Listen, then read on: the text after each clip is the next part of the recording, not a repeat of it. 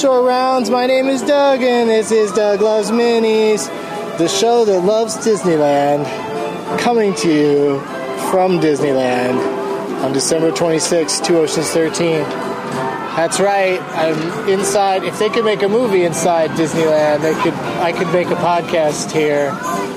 I'm adjacent to the merry-go-round that is featured heavily in Saving Mr. Banks, and I'll be talking about that film in a little bit. Doug's Movie a Day on Sunday. I watched Upstream Color on Netflix because I've heard good things, but as it turns out, it's my least favorite kind of movie. Slow, confusing, weird, droning music on the soundtrack. People have told me they think it's beautiful. I didn't understand what was going on, and I didn't care enough about the characters to try to find it out. Yeah. It's from Shane Carruth, the guy who made Primer, which I never saw because I don't like movies that sound like they're about math. Like You, Me, and Dupree, for instance. Anyway. Hello. Keep moving. Anyway, if you like you guys probably can't even hear the people yelling in the background. If you like the weirdness that is Upstream Color, good for you. I mean, I don't need to be spoon-fed every idea and plot twist, but I also prefer my movies to tell a story that, I can comprehend, or at least find interesting. Doug's Movie a Day, day 48. On Monday, because Morgan Spurlock is a friend, colleague, and a source of inspiration, I watched One Direction, This Is Us, the concert movie about a boy band called This Is Us. They're actually called One Direction, and I learned everything I need to know about Harry and Liam and Monica and all the rest. They seem like nice dudes who can sing. Good for them. Yeah. And they don't really fool around with, boy band choreography, which is another good thing, I think. Morgan did a good job with this, but I'm gonna go. Doug doesn't dig it because I'm not a teenage girl. That's right. Hello. Day 49 at C Morrison 561 or S61 or SGI. Jesus, could be anything. That person recommended that I watch The Citizen, so I Netflixed it as he suggested. It's about a man from Lebanon who moves to New York City the day before 9/11, 2001. Yeah, 9/12 isn't a good day for him, or many days thereafter. He's got the same last name as one of the hijackers. It's not as big a bummer as it sounds. It's just a story of one man trying to adjust to a terrible situation that was not of his own doing. William Atherton from Ghostbusters is in it, and once again he plays a man who has no dick. Doug Dixit. Not only am I at Disneyland today, I plan on going to Disney World when I play the Orlando Improv January 4th and 5th. Or actually, I might go to the Adventures of Harry Potter World. Oh, and don't forget, Getting Doug with High returns Wednesday, January 8th at 4:15 PST. Go to youtube.com/Doug Benson.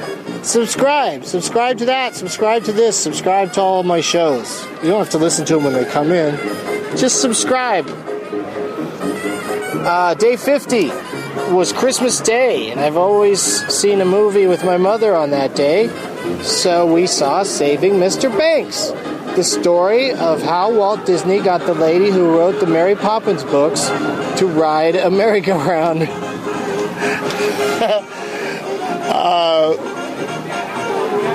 There's more to the story than that, but since I'm recording this right next to said merry-go-round, I'll stick with that description. And I'll say Doug half digs it. Just like Disney movies from my youth, like Song of the South and Bedknobs and Broomsticks and Mary Poppins itself, Saving Mr. Banks has boring parts in between the fun parts.